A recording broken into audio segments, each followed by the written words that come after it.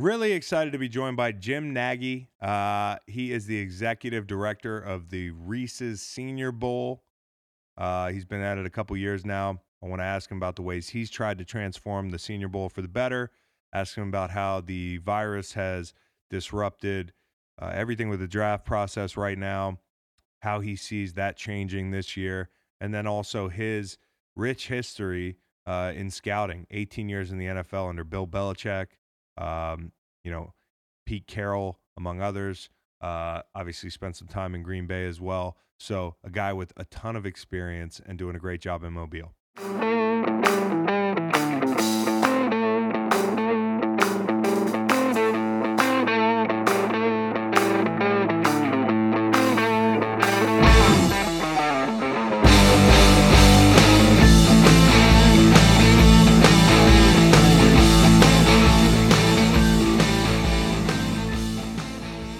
Welcoming to the Greenlight Pod right now is somebody I'm really excited about joining us.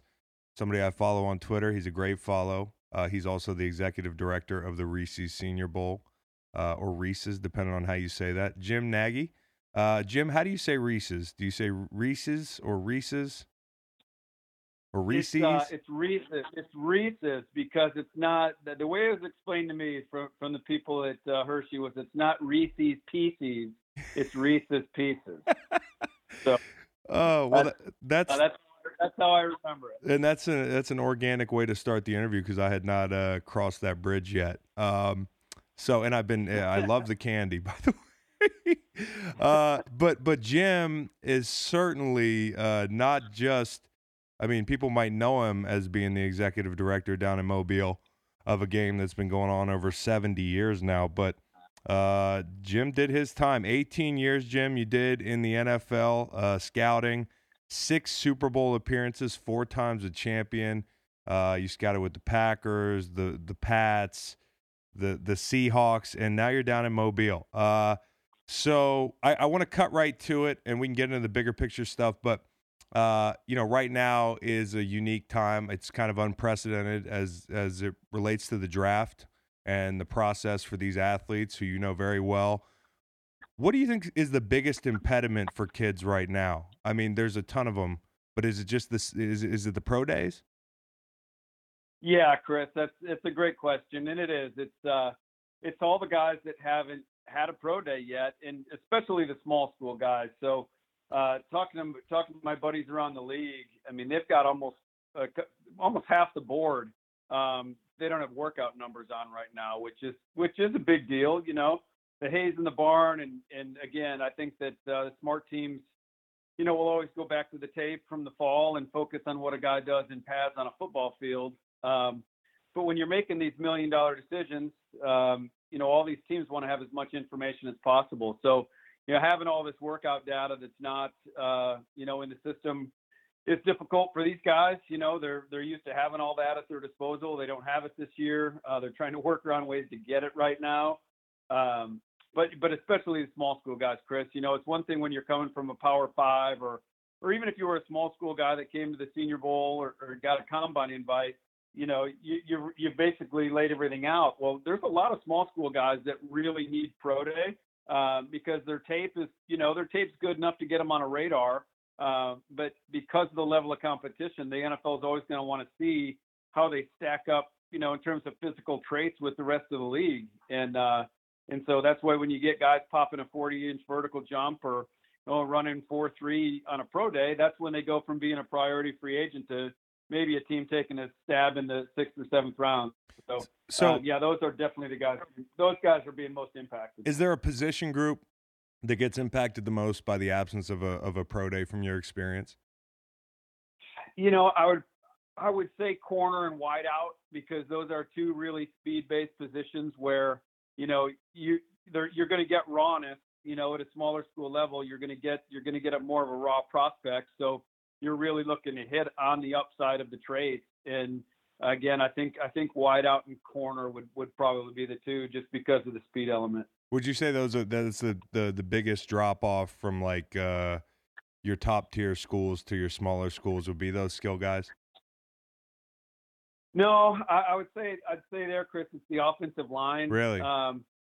Yeah, because offensive line's hard enough to find. I mean, you know some of the teams you played on. I mean, it's hard for NFL teams to find quality offensive linemen. So as that trickles down from Power Five to Group of Five to FCS to Division Two, I mean, it really gets thinned out. So yeah, I would say the further you go down the chain, the offensive line play is where you notice the biggest discrepancy. Well, I know you got a lot of buddies in the league, so I don't want to put you on the spot here, but I'll do it anyways. You Come say on. the cream will rise to the top essentially as far as the scouting departments and that sort of thing go, and I think it makes sense. You might also learn a bit about what you actually need and don't need in your first year with the absence of all these numbers. I don't know, but who's a scouting department that you're like, yeah, they'll get it right? You know, Chris, that's a good question. There's a lot of them, man. And I'm not just saying that. For the most part, all these teams are well stocked. So I mean, I'm real biased with coming from the Seahawks and working under John Schneider and that group. I mean, I think they do an awesome job. Green Bay's done a great job forever. Brian Gutekunst is a guy, their GM, that he and I came up in the system. I've got a lot of respect for Chris Ballard and the work he's doing in Oh, he's doing a terrific Indianapolis. job. Yeah, Terrific. so I mean, you can really go down the line. The Chiefs have done a really nice job with Andy Reid, putting pieces around Coach Reid's crew. So I think Jeff Ireland and what they've done in New Orleans the last couple of years in their drafts. Um, but Yeah, yeah, that's just a handful. But man, there's so many good guys doing what they do. And again, I really do think that this is an opportunity for those teams that really crank it out and put the time in the fall are going to reap the benefits. But I will say this, Chris, where you're seeing where you're going to see the biggest change with these small school guys is this is a huge time of the year where recruiting actually plays a role. right. When you're in scouting and you're on an airplane, you're on a random Delta flight across the country and you pull out your laptop and you're watching tape, someone inevitably asks you, are you a recruiter? And, you always, sometimes you'll make the differentiation. No, I'm actually a scout, Right. basically just an evaluator. We don't recruit, but this is a huge time of the year for scouts to be out on the road and really focused on those late round priority free agent guys that, you really think have a chance of making your football team. And if you were the scout, if you as a scout were making the picks, you might draft them. Your GM might not. But you're really recruiting these guys, man. You're going to pro day. You're going in a day early to take them to lunch, or you're staying after, the pro day and taking them out to eat and really, really recruiting them up. So when that chaos happens after the draft, and I don't know if you followed like what happens after the last pick of the draft. Oh, Man, for it's sure. insanity. Yeah. So Yeah. I mean, and yeah, man. I was going to ask you, because like you bring that up, you, you talk about those guys after the draft, they have a little bit more autonomy, right? A lot more autonomy. Do you always feel bad for like the Mr. Irrelevant guy because he was so close to having a choice in where he ends up? Yeah, he's so close to determining his own fate. No, I kind of do, and that's and I do say that to a lot of players because you never want to string them along through the process. Like I never really recruited guys hard if I didn't think they could that I would draft them or they could get drafted or they could make a 53. I think players have way too much smoke, blowing up their tails, through this process by anyone. I'm not going to point the finger, but family members, agents sometimes. I always try to shoot those guys straight, and I would tell them sometimes it's almost better to go undrafted. I know that it's a little hit to your ego. Every kid grows up wanting to be an NFL draft pick, but it is almost better to slide all the way through so you can kind of check out all those depth charts and see where you have your best place to make a 53. Because I think that's an interesting point, and it's something I've always observed. I mean, it's definitely an ego hit not to be drafted, but would you rather be the undrafted guy who hits on that big second contract because the conditions were correct for you to be successful? Is there one position that you look at besides quarterback? We'll take quarterback out of it because I feel like the context with which you suit up, the coaching staff, the scheme, the team around you is going to dominate. The likelihood of you excelling. Are there position groups that you're like, that need a little bit more of the perfect situation? Are there some position groups that should be, no matter what dysfunctional organization you end up in, because there are a lot of them, you'll excel? Does it matter position to position? Oh, that's a great question. I think running backs can, good running backs run it. Mm-hmm. They can see it and they can hit it, and good running backs usually, the cream rises to the top there. I think if you've got a knack for getting after the quarterback, whether you're a 3-4 outside linebacker, a defensive end, or an inside guy, if you know how to rush, I think that can translate. And like to what you were talking about is undrafted guys. I think your best chances of hitting are at wide receiver. Yeah. Because a lot of guys that get drafted as receivers are all used to being the guy in college. They were, most of them were the number one guy. They were the primary target. They didn't have to play a lot of special teams. So when they get to the NFL, that again, we're talking ego. That's a little bit of an ego hit when you go. Yeah, when you go from being the go-to guy to having to run down as a L5 on kickoff or a gunner, a lot of guys don't want to do that, and that's why when you get those undrafted guys that are really hungry and they don't care, they just want to make a team. That's how you make the team, right? And that's how you dress on Sundays. And then that buys those guys time to develop as a wideout. So right. That's their track. Whereas you see a lot of good receivers come into the league that should be, have upside, is to be third and fourth receivers and be good long-term pros that just flame out pretty quickly because they never embrace that special team. Yeah, spark. You can't think like a number one. You might have been a number one at I don't know. I'm just gonna does Coppin State have a team? No, they don't. Okay, but you can't be a number one at Coppin State, which you literally can't be a number one at Coppin fucking State. But you can't be a small school number one and then come into the league, expecting to just catch fade routes. It's much different. You have to be hungry. You have to tackle. You have to block. Because to your point, you're going to be thrown into the fire. What about free agency? You spent 18 years doing this. I assume most of it was dealing with college players. Yeah. Yeah, I was on the college side all 18 years. We tried to do some crossover stuff with pro throughout the year, and during cut down days in August and things like that. But was never full-time pro. But talking to your buddies that are in it right now, dealing with free agency, I mean, it's got to be a little bit different. I mean, first off, there was the entire, hey, do we push free agency back? Do we not? The optics. Where did you stand on that whole thing? And then also, once free agency kicks off here tomorrow, Wednesday, what changes? Because I think some people are like, yeah, you can get it all done on FaceTime on the phone. Like, how do you do medical evaluations? How do you get players in for visits? I mean, there's a ton of unknowns with coronavirus that I think this is going to be just as unique as the draft process, maybe even more so.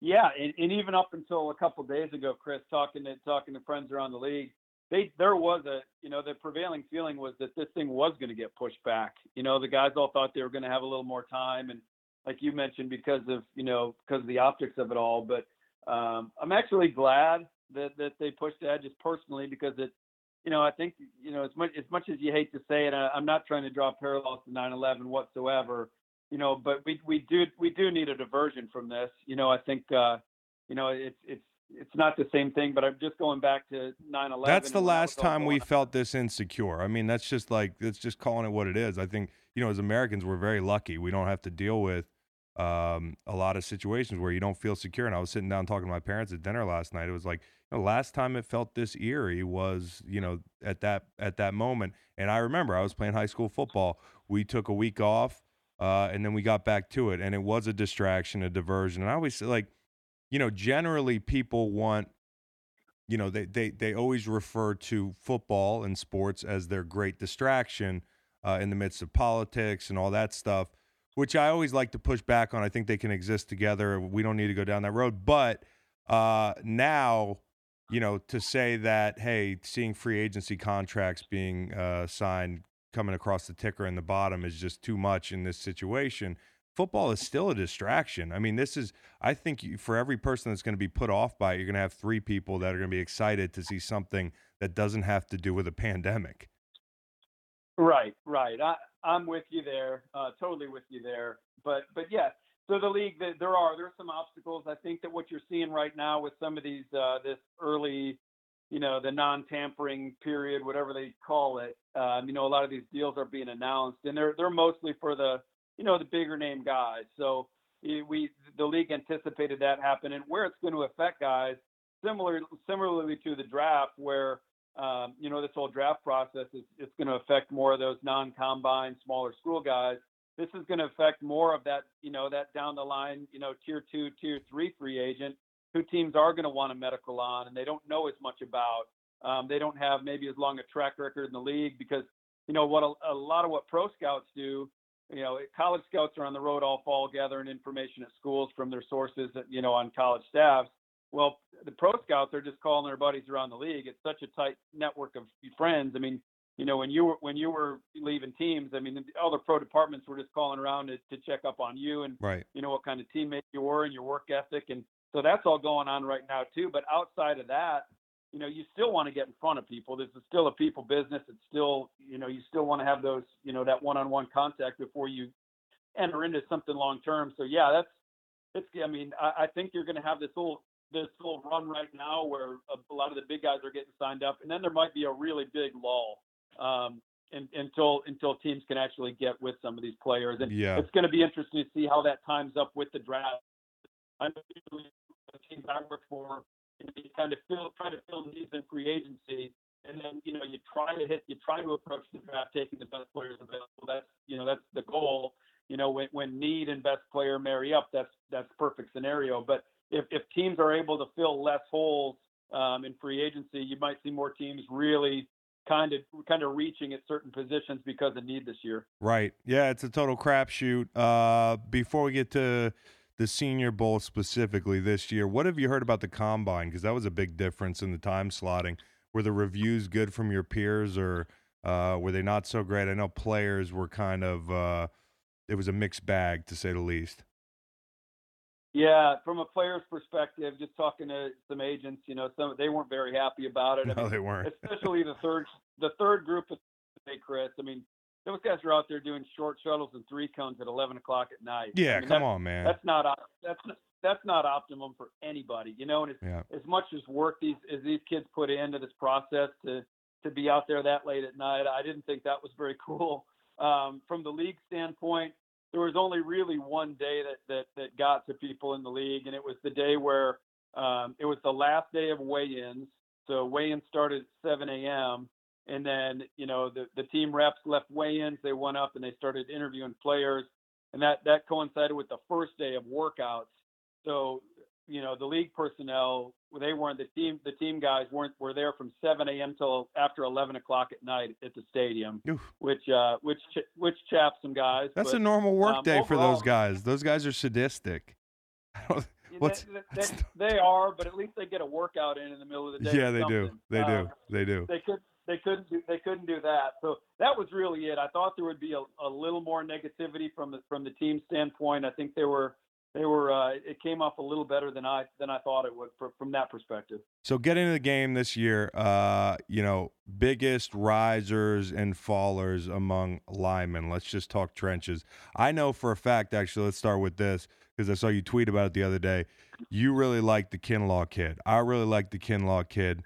I actually think he might have a little bit more upside than Brown. I don't know what you can say or what you can't say about that.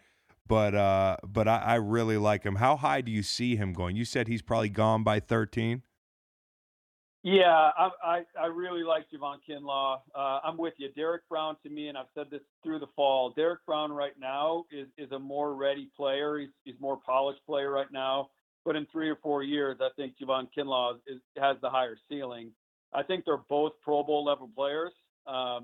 What Derek Brown did in the SEC this year, in that conference and being as disruptive as he was game in and game out was really impressive. I haven't seen a big man disrupt like that probably since Sue. Yeah. And Ndamukong Suh. And to me, the difference was like Derek played hard all the time, every game. You don't have to, you get in draft meetings and your GM's going to say, okay, Jim, what tape do we want to watch on this guy? And you usually got to have your ducks in a row on, okay, this was his best game and this was another good game. But with Derek Brown this year, Chris, it was like just throw on a tape. Yeah. He was the same guy all the time. He played his butt off, and he's a great player. But Kinlaw, he's just scratching the surface, man. Like he had a child in the off season that can usually a guy can go one of two ways. It can throw him for a loop, and they can really, get thrown off kilter by it, or it can hone him in and focus them, and Right. that's what it did with Javon. He lost 25 pounds in the off season. He's just so big. When you get up on this dude, he's such a big human being. He's so long. He's so long. He's so explosive, and it's hard for long guys to be that explosive. And he is. And he had 2 days down in Mobile. He had some quad tendonitis flare up on him after the second practice. But man, he showed what he needed to show. Well, and you know this better than anyone. Everyone gets enamored with the edge rushers because it looks pretty coming off the edge. But the harder guys to find and the more valuable guy from a league's perspective is that interior guy that can rush the passer and just get guys off a spot and just really create havoc in the pocket. And that's what Javon is. So, I can't imagine he lasts outside the top 10. Yeah, and I remember initially he was kind of thought of as more further down the board. I think people are waking up on that. He, as comps go, because everybody loves the comp thing. Do you hate the comp thing or do you like the comp thing? Is it a necessary evil? I hate it. Okay. I hate Well, it. do something you hate here for me and give me a comp for Kinlaw, because he's twitchy, like tall, twitchy guys. To your point, there's not a lot. I never want to do like, hey, listen, I've read Chris Jones. I think, you could, from a body type, I mean, being a higher hip guy, it seems like a guy who also, though, can kind of flash off the tape in his first step. I mean, I play with Fletcher Cox, and then with Derek Brown, I've heard, I heard Sue, which you brought up, Sue. I've heard Chris Jenkins. I don't know. Take a stab at doing something you hate here for me. The reason I hate it, Chris, it's a media thing, and I get why it's a media thing because it helps people, kind of visualize. In the league, you're not gonna make that comp unless everything lines up, right? Like body type, testing numbers, play style, it all has to jive. Yeah. So that's why I hate it. But I hate it because I was comped to every white defensive end coming out of college for a solid decade there. So, but you like the Chris Jones comp, okay? Yeah, you were Kyle Vanden Bosch, right? I was Kyle Vanden Bosch. I was Aaron Campman. And to be honest, we all kind of had similar careers productivity-wise. So I don't know why it looks like the Bosa kids are going to have about 100 sacks, though. So they've shed that label of being any of us older white DNs. But yeah, you like Chris Jones a little bit?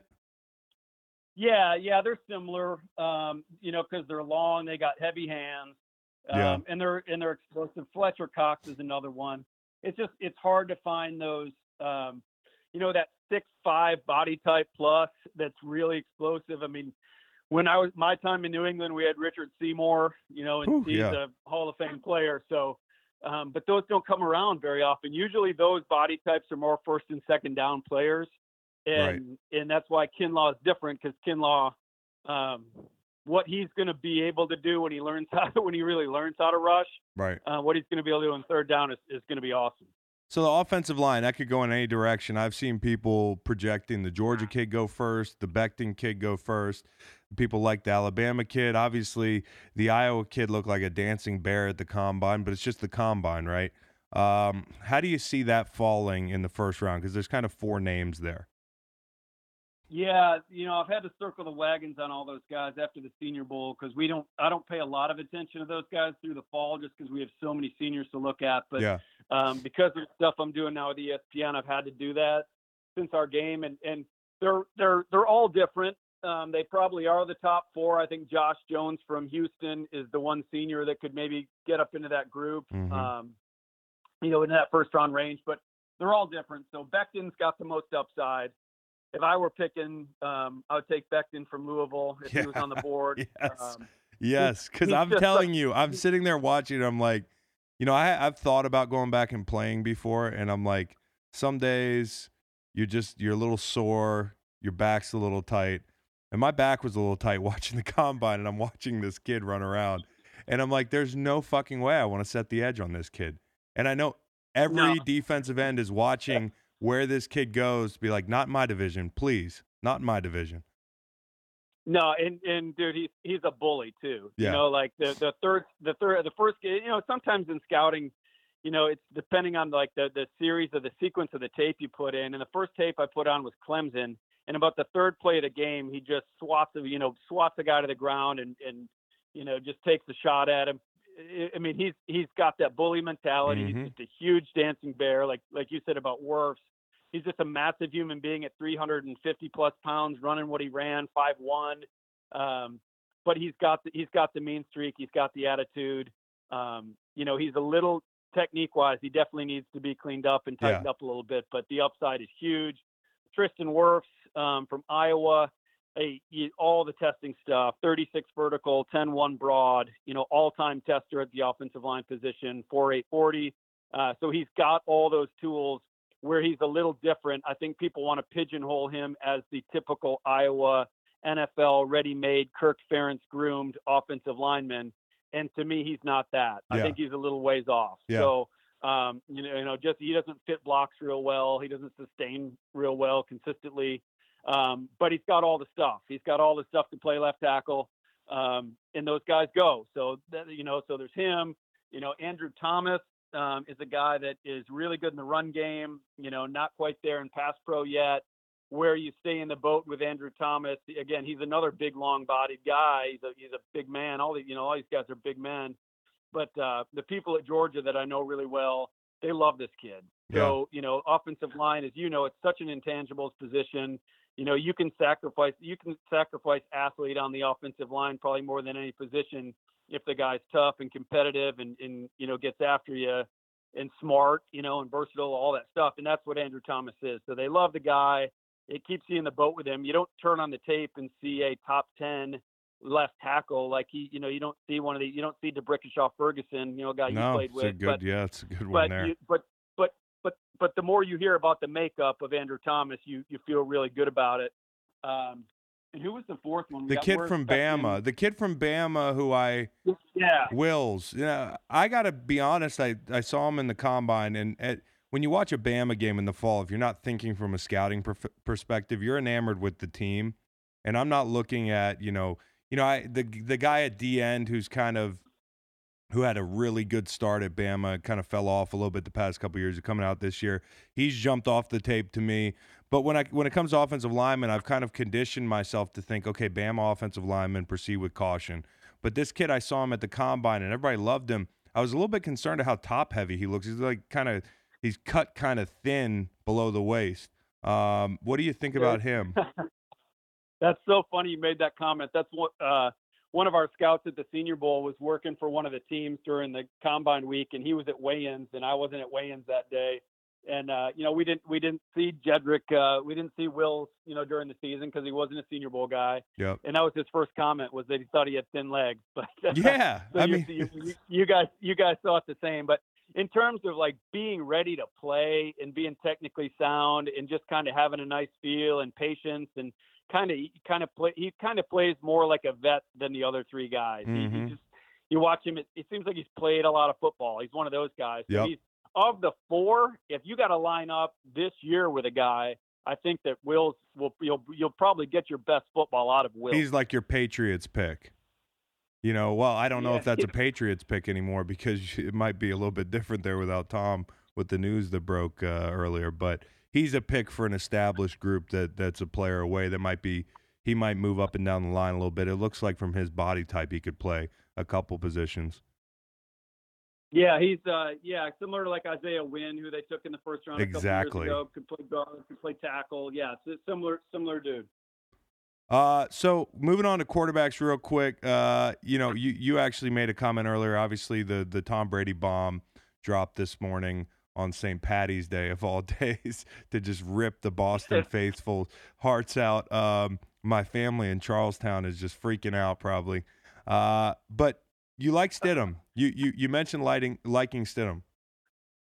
Yeah, I do like Jarrett a lot. He's again, we talked about the sequencing of what tape you watch as a scout. My first exposure to Jarrett was his junior spring. So we left Alabama's pro day in the afternoon. Gus Malzahn let us go to practice later that night at Auburn. And there's this kid out there that I'd never seen before, and he was just throwing dimes to every level of the field. Ball came off his hands so easy, threw such a pretty ball. And I pulled aside one of my buddies on their staff, and I'm like, who's this kid? They're like, oh, that's the Baylor transfer. And I go, is this him every day, or is what am I seeing? Is this like, is this an anomaly? And they're like, no, this is him every day. And I was like, man, you guys are going to be good with this kid. So, what I said last year, like Jarrett looks like he came out of the womb throwing a football. Like right. he's so natural. I don't think he was a great fit in the system there at Auburn. He still won big games. He beat Georgia. He beat Alabama. I mean, this guy won big games. I think that it just wasn't a great fit for his skill set running that spread system at Auburn. And then you saw, and I think they do a great job up there. I think, Coach Malzahn and those guys, they always have the cupboard stocked with great players, and they do a good job. But when you saw last year, they struggled a little bit through the season. And then when you saw Gus take over the play calling duties in the bowl game against Purdue, and they scored 56 points in the first half, which was an all-time bowl record. Jarrett showed what he can be when you play to his strengths. He can really throw it, man. And people say, well, that's Purdue. And my comeback to that is, yeah, that's the same Purdue team that made Dwayne Haskins look like an undrafted free agent. Purdue put it on Ohio State. So yeah, I remember that game. Don't give me the, it was Purdue thing. So, no, I think Jarrett, again, does it all come together? I don't know. But does he have incredible arm talent? Yes, he does. Is he mature? Yes, he's very mature. He's been through adversity in his life. He's been through some hardships. He's a mentally tough dude. He's really smart. Talking to buddies on the staff there, they said he came a long, long way this year in terms of understanding their offense and what they want to do. So, just comparing him to guys that have come out that I've done he's better than a lot of guys that have been drafted in the first round over the years. Really? So he has that kind of talent. Now, does it all materialize, and does he, become that great pro? That remains to be seen. But there's going to be guys, if you put him out in this year's draft, just from a talent standpoint, he's in that mix with all these guys we're talking about in the first round.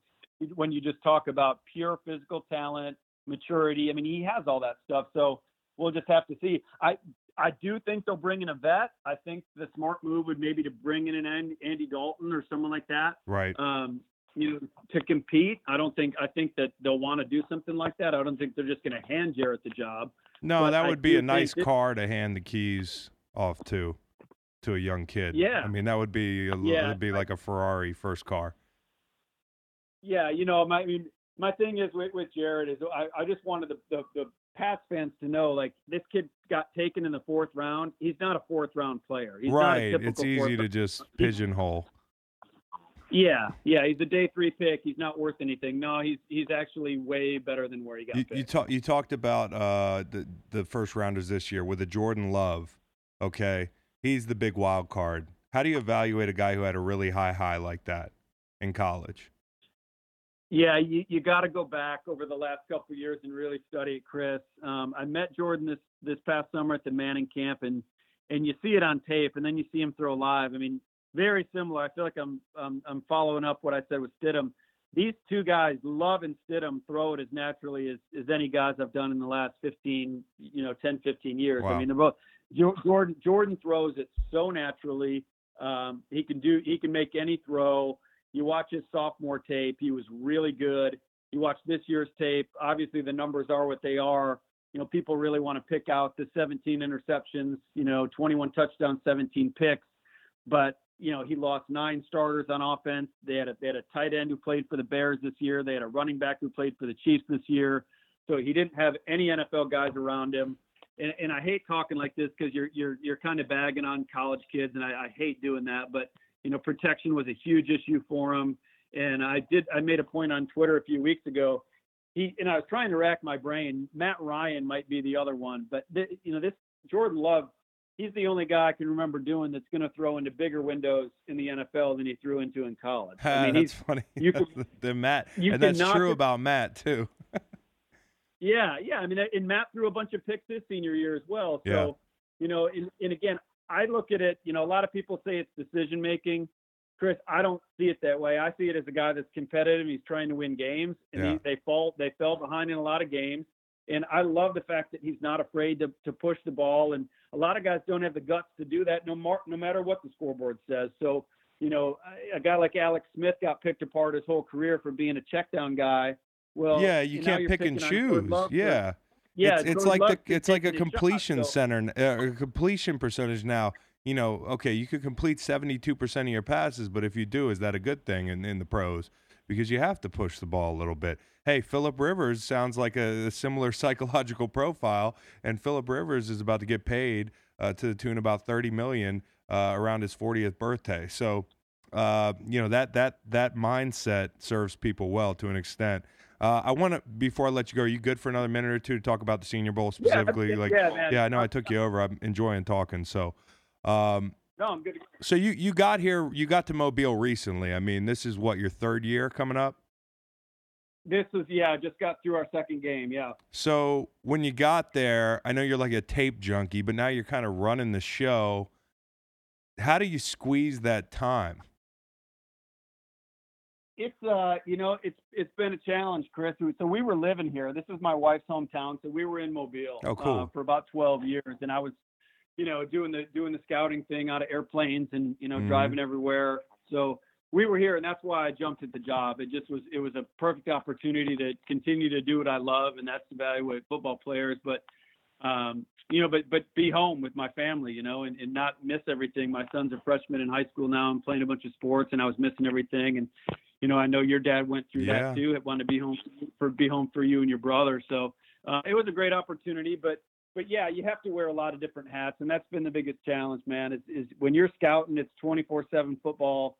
You're on the road. You're watching tape by yourself. You're writing reports in a hotel room 200 nights a year by yourself, and so now to have to manage people and manage a budget and do a lot of public speaking and a lot of media.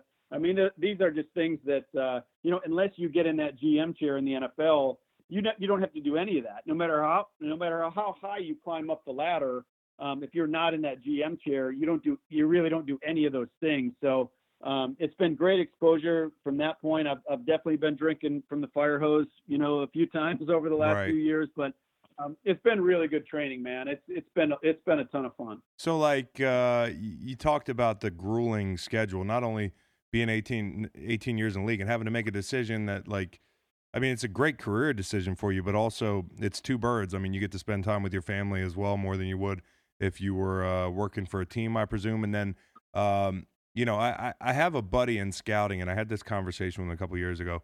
He was describing how grueling it is. And I was just saying to him, I was like, well, what do you want to be when you, like, what's the goal here? And everybody's goal is to be a GM. I said, what if at one point you don't ever become a GM? Is that a fear that you spend all this time, or do people in scouting, are they addicted to that grind? Like, it's just in their DNA, even if there's no necessarily an end of the road, a goal. I mean, you're okay with spending that much time. What does it take to be a scout? Because it's like a psychological thing to be able to leave home that much and grind that hard. Yeah, man, this could be like a 2-hour answer right here, but it's you do love it. People ask you, when you're in it, you love what you do, and you gotta love what you do, man. It's there's a lot of really difficult occupations out there, so I'm not trying to make it out to seem like we're curing cancer or do anything exceptional on the road, but and there's traveling salesmen and truckers. I get it. Yeah. But no, as far as, I mean, some people think this might be glamorous because you're working in pro football or you're working at the Senior Bowl, and I'm sure it's hard. Not everybody becomes a GM. I mean, like, my buddy's young. I talked to my boy, and he's like, I don't know what would happen. I don't know if it's worth it for me, but we'll see. Yeah, Chris, it is hard, man. You're on the road like 200 nights a year. Like I said, it's a lonely profession. You're by yourself a ton. You're working in pro football, but you might catch your team on the road, once or twice a year if they come into an area that you're scouting. So you're not around the team a whole lot. Depending on who you're working for, depending on who your GM is, that kind of determines how connected you feel to the organization. I've worked for some teams where, I felt like I was a bit of an independent contractor, and then I've worked for teams, that I felt really a part of it. And I think that's why, you get done playing at whatever level, and you want to stay in football in some way, shape, or form, because you love the brotherhood part of it and the camaraderie. So I think that's why most of us do it. To feel like we're doing something bigger than ourselves, and we're trying to still compete and all that. But yeah, if you fall short of the GM chair, again, it's not a total meritocracy in the NFL either. No, there's a lot of guys, a lot of my friends are damn good scouts, that are still area scouts after 15 years, right. And they just haven't, they haven't gotten that break yet. Again, a lot of it happens, comes down to what teams you were with, are you winning games or not? Right. And everyone thinks if you're winning games, you have all the answers. So that's usually where the, people are picked from. So yeah, that's, and again, the other thing too is, this is what I always dreamed about doing from the time I was a little kid. My dad was a high school coach, so I never got bit by the coaching bug. I just watched the draft as a kid, and this whole thing, fantasy, just, building teams and be, part of the team building process was always, where I got, enamored with it. But when you do that, when you're a little kid, and then you go up through college and you're, 18, 22, you don't think of this job through the eyes of a, 40-something-year-old guy with a wife and 2 kids. No, yeah. I didn't think about podcasting until I didn't think about how hard. I mean, like, having a family changes everything. I mean, it makes even easy stuff seem like, hey, you have to make some sacrifices. I can only imagine your deal is all day, all year. Yeah, so I mean, and man, like any job in football, it's not coaching, it's not scouting. I mean, most jobs on the football side of things, if we're all looking in the mirror and being honest with ourselves, they're single men's jobs. Right. I mean, even players. I mean, that's what you guys do as players, and in the stress that puts on a family and puts on a wife. I mean, that's tough. It's tough stuff. Yeah. And it doesn't get talked about a lot. There's a lot that happens when you're away from your wife for 200 nights a year, when you're going through the grind of a season and you're physically beat up and, you're mentally beat up. I mean, it's a grueling sport, period. But again, there's always that pull. We all love it. So that's why we all, try to figure out a way to stay in it. By the way, Philip Rivers, so we can date this interview, it comes out in a day, just agreed to terms with Indy. And I think that's a terrific thing for them.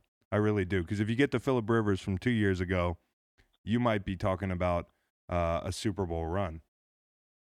Yeah, no, I think that's a great move, and I think the writing was on the wall there. I think we saw the foreshadowing when they traded for Buckner from the 49ers the other day. I love Buckner. Oh my God, dude. Yeah, to me, talk about a long, twitchy guy. Oh, fuck, dude, he's good. Like we were talking about earlier.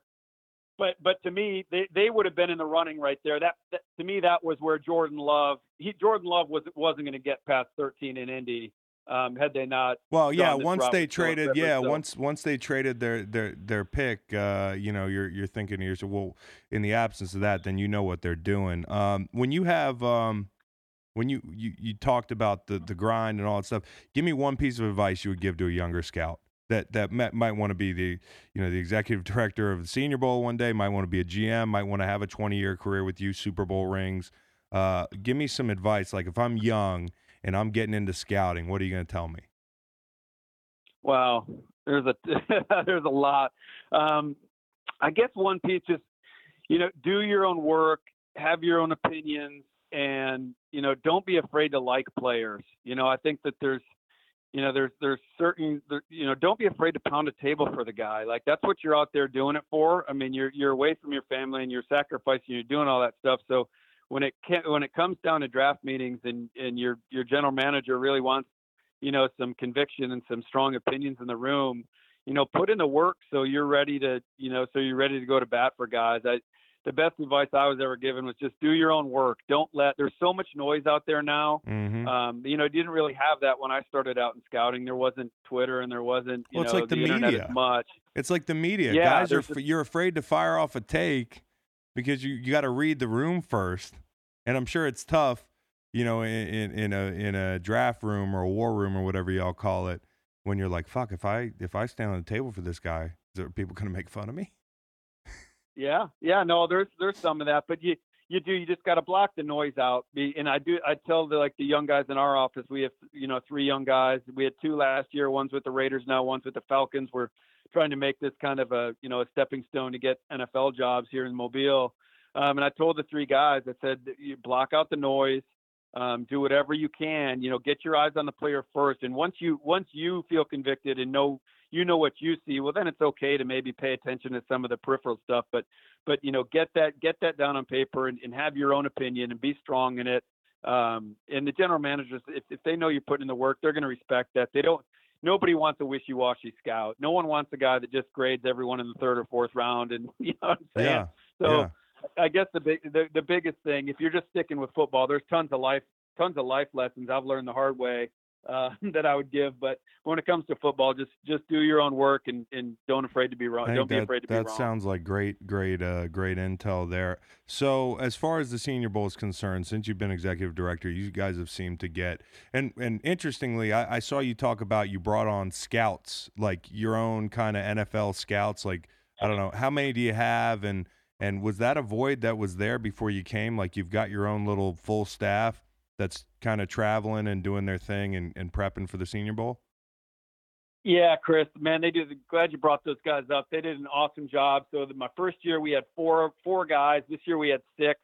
And the goal was to, try to do this as close to what an NFL team is doing it the same way. We don't have the same financial resources. So, we can't have guys out every night of the year in hotels and all that. But, right. Everyone that works for us has NFL backgrounds. They've all worked for teams before. I thought it would be a really nice thing for guys that got let go from a team in the previous spring. This would be a nice kind of soft landing spot for them, because as long as you work in football, at some point, man, you're going to get caught in the crosshairs. Mm-hmm. I don't care if you're a coach, players, you're going to get fired at some point. It doesn't mean you're not good at what you do. It's just they bring in a new GM or coach and you're just not one of his guys and you get let go. So, so we've staffed it with some guys that I have a lot of familiarity with, over my years in the league, and they've done an awesome job. We're at games every weekend in the fall. They pump pregame video to me. We've been posting that on my Twitter, for the last 2 years in the fall, and that's really served as a cool recruiting tool for us.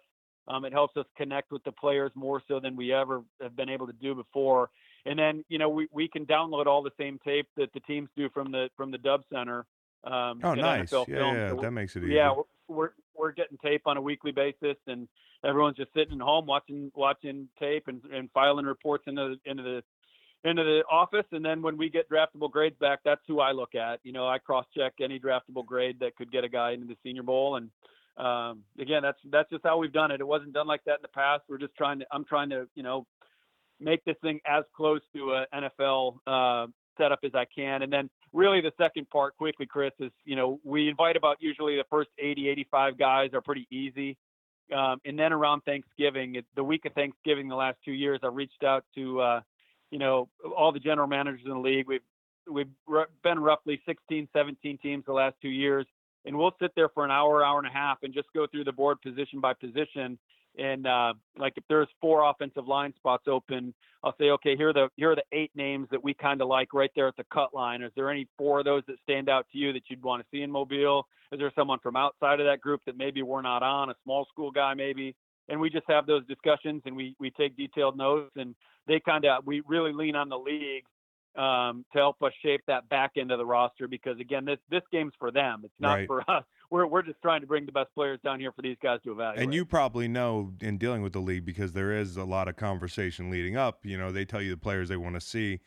Depending on how vehemently a team is campaigning for a player to be in Mobile, could you sometimes tell before they're going to pick them that they're going to pick them late, or they might reach up and snag a guy who was off the radar, like a particular team? Yeah, we did. We kept our notes from last year, so really only have the 1 year of track record on that. But yeah, there were a couple guys that got drafted on day 3 last year that, going back to those notes from November from those phone calls, that they had pretty strong interest all the way through. Yeah, so you could kind of tell. We could have called a couple of those for sure. So how have you been able to get the top guys? Because from what it sounds like, and certainly I didn't go to the Senior Bowl, because this is kind of a 2-part question, okay? So like when in 2008, when I got drafted, I was a top 5 pick. So I'm thinking to myself, like, I only have a chance to get injured. My stock's definitely not going to rise because I thought I was lucky to be in the top 5 anyways. Going back, I would have picked me at like 50. I would have picked me at like 15, which ain't nothing wrong with that. But like, so we're looking at, these top tier players that you'd like to get to the Senior Bowl. You've been able to land more top tier guys than the Senior Bowl has been able to in the past. It seems like you've been able to land some guys as of late. The Senior Bowl's is getting more of what they want in that right. So A, how are you doing that? And then B, are there any players that you just feel like they don't have anything to gain in Mobile and maybe they are right to sit it out? Or could you make an argument and sell the Senior Bowl to anybody? Well, we tried this year with Joe Burrow, but Yeah, no. So yeah, I appreciate you saying that, Chris. Yeah, we had 10 first-round picks last year, which it's was our impressive. biggest number in a long time. The quarterback thing, we've had 5 top 10 guys in the last 4 years. I think that with Herbert and Love, they've got a chance this year to also get in that top 10 range. But I think the social media part has been huge, Chris. As you know, guys, people live on their phones, not just teenagers. We do too. So Yeah, unfortunately, maybe more than the teenagers.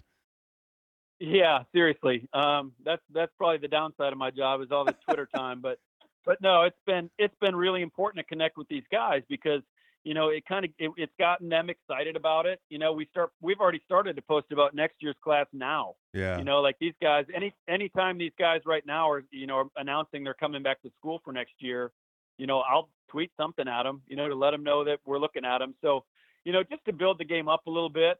And I think that where the game was for a little period there was it's like the kid that's coming out of high school as a 5-star kid that comes in saying at his press conference, where he announces what school, that I'm going to be 3 and done, right? Mm-hmm. So, then he gets to the end of his junior year, and if he doesn't come out, even though his head coach might be telling him, listen, all my friends in the league think you're a 5th-round pick.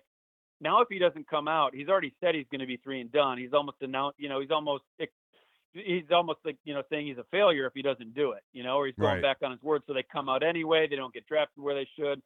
I think it was maybe to the point a little bit where if you came to a Senior Bowl, then you were almost saying you weren't going to be a 1st or 2nd round pick. Like you needed the game, if you went to the game, you really needed the game. And my point to that would be, like last year with the 10 first-round picks, I really felt like coming into the week, there was maybe three or 4 of those guys were going to be first-round picks. I truly felt like 6 or 7 of them played their way in Mobile. Right. And to me, those guys have more to gain at the top of the draft than these guys that, like we had a kid, Ben Barch, this year, this offensive lineman from St. John's in Minnesota, Division III school, Division III player. I mean, he's playing against defensive ends that are probably 6'1", 220 pounds. So he, there's no way for a scout to put anything more than like a 6th or 7th round grade on that guy. It's just impossible. Yep. You're putting your nuts out there just even doing that. Mm-hmm. So for him to come down here and block Javon Kinlaw and Marlon Davidson from Auburn for a couple of days, now hearing from scouts, he's probably going in the 3rd round. That's wild, so that's too. That's wild. That's a big jump. That's a massive jump. But if you're like, say you're Javon Kinlaw and you came down here as someone who was projected to go in the teens, say he was going to go 16 and now he goes 7, there's a lot more money in those 9 spots he moved up. You're even making more money than your small school kid. Yeah, I mean you're making. If Justin Herbert came down here as maybe the 10th or 11th pick, and now he's going to go 3, 4, 5. I mean that's $12, $14 million. So to me, those guys have they have more to gain by coming to the Senior Bowl, and that's the message we're trying to get out there. And then like where you're like, okay, so here's a great example, and I've told agents this since I took the job, is that if you have a guy that's the clear-cut number 1 guy at his position, I kind of get it, right? Like if he doesn't have anywhere to move up, like Derek Brown, for example, like Derek was one guy that declined his invite this year. He called me after the Iron Bowl and said he was trying to decide between playing in his team's bowl game or our game, and I tried to get him to do both, but he really is like going into the process. He's the clear-cut interior defensive lineman, and I think that what Kinlaw did down here He's probably tightened the gap a little bit, Yeah, he's but pushing it. Yeah, he's but pressing it. that's a harder sell. I didn't push Derek hard on it at all. I was Yeah. like, you know what, Derek, good luck, man. He's a great kid. He's a great player. And then with Joe Burrow, my point with Joe was there was a really weird circumstance because they played that national championship game on Monday. His teammates and the Clemson guys came on Sunday. Like 5 days later, they're in crazy. Mobile. So Crazy. that was a crazy turnaround. And Do you take that into account? Sorry, do you take that into account real quick? Sorry to cut you off. Do you take that physical fatigue into account in evaluating this was the guys? first year we had. Yeah, Chris, this was the first year we had that where we butted up right on the national championship game. We've always had a 2-week window, so that was new for us. But what it did for me was, I mean, I get it. I totally understand. They just played a violent game on Monday. I totally get that part of it. It was very violent. It was awesome. It was a great game. But to me, and I've talked to guys in the league about this, so we had, 4 LSU players come play in the game, and we had 3 Clemson guys come play in the game. And to me, and 4 of them were offensive linemen. So those guys were, beat up. To me, that's a huge feather in those guys' cap, and the league all realizes that. Like, I've talked to them about those 4 linemen in particular, and the league are like, yeah, man, we trust me. We took note of that they turned around and came right to Mobile. Like, we get it. So that they helped themselves by doing that. And with Burrow, it was more, just come hang out with the Bengals for a week. Yeah. I thought that there might be some value there, just to, even if he didn't do anything, even if it was just being in meetings and hanging out behind the scenes with their staff, he would get feel for them and they'd get a feel for him, and it might be mutually beneficial. But with the way Joe played this year and had himself positioned as the number 1 overall pick, I totally got it. Yeah. I saw him at the combine. He's a great guy, and he called me after their White House visit, and we talked for about 30 minutes, and he was great about it. And he said, he's like, Jim, I didn't see this year coming. He's like, when I met him at the Manning camp last summer, and he's just like, if you would have told me back in June that I was declining the Senior Bowl, I would have told you you're crazy. Like, he didn't know who he was going to be, in a year's time. Right. You had you had a memory you had memories you wanted to share from the old Virginia days before I let you go. Yeah. So just for the listeners, and I'm not saying this to stroke you on your own podcast, but well, shit, that's why I had you on. I talked to you for 45 minutes. So at the end I could get some love. People always ask me, like, who was the best player you ever scouted and everything. And I always tell players, from a scout perspective, the biggest compliment I can give a player is that if I tell you you're fun to watch. Yeah. And, like, to me, the guys that are the most fun to watch over my time in scouting, you stick out. Troy Polamalu sticks out. I mean, there's a small handful of guys that just because of your play style and everything. So no, you were a fun guy to watch on tape. But you remember Clint too. Clint Sinham, he just got hired by Virginia. We had a couple pros back in the day at UVA when Al Groh was there, and Broncos doing a really good job now. But Al built things to be pro ready. And I know you came to Charlottesville probably once or twice. Yeah, you came to Charlottesville. Yeah, man. Because Luke, the video guy there, Luke, Virginia, Luke Goldstein was the best. He let us come and hang out, and Coach Rowe rolled out the red carpet. And you guys were great because that was back in my Patriot days when we were running like a straight 2-gap, 3-4 2-gap scheme. And with you and Clint Sinham had to have been the best pair of edge set in college outside linebackers I've ever seen. Well, we didn't like the 2-gap and stuff as much as y'all did. But it was all good, man. Clint just got hired at Virginia. But I guess that my question would be, Al Groh kind of had an open door policy. He was very NFL friendly. Has that been more adopted by college coaches now? 10 years later, 11, 12 years later? Yeah, I think it has. There were a lot of restrictions back in the day. You had Joe Pa didn't really care for us at Penn State, and gosh. There was, Virginia Tech didn't like us coming. Because those guys just never panned out. Those Tech guys. That's why. I'm just fucking around. I'm getting my shot in while we've actually beat them this last year or so. But no, I think Coach Saban in Tuscaloosa, since he's been at Alabama, he's been wide open 365, and he's winning a bunch of national titles. So I think that a lot of schools have followed suit, and Yeah, and Coach Groh was great. And back to Clint Senum, one story I remember you. So it must have been your bye week of your rookie year. I was back scouting Clint, and you came back. Did you? Again, it's a long time ago. Didn't you raise the flag at the I game had to that raise day? the flag, And yeah, which I'm not usually into that stuff. and you were. It was good, but you were wearing Clint's 51 jersey, Yeah, which yeah. from I thought that was like the ultimate badass teammate move to That's my put your guy. guy's jersey on. That's my Yeah, guy. I Yeah. thought that. It was a little I'll tight. always It was a remember little that. tight. That It's was- hard when everybody's looking at you and you got the game jersey. They didn't even have like an appearance jersey because they don't have those in college. That tight ass game jersey. Real quick, Jim, before I let you go, lightning round here. Quick answers only, okay? Give me 3 of your favorite road cities, obscure road cities as you're out scouting these players. Ooh, Charlottesville's one of There we them. Not go. just saying that. Love the campus in Palo Alto. Yeah. But college towns, Madison, Wisconsin's a great college town. I'm biased. I love Ann Arbor.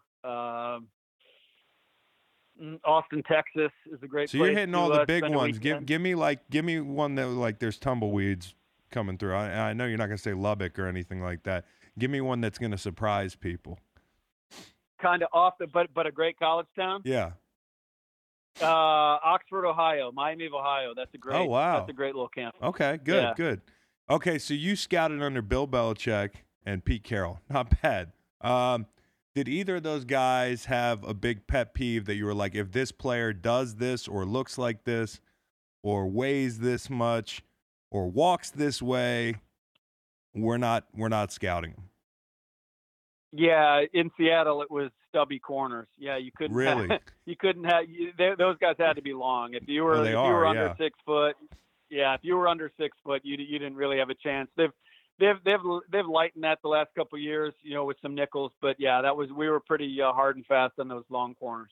And anything for Bill other than probably being not tough. Being dumb. Being dumb. Yeah.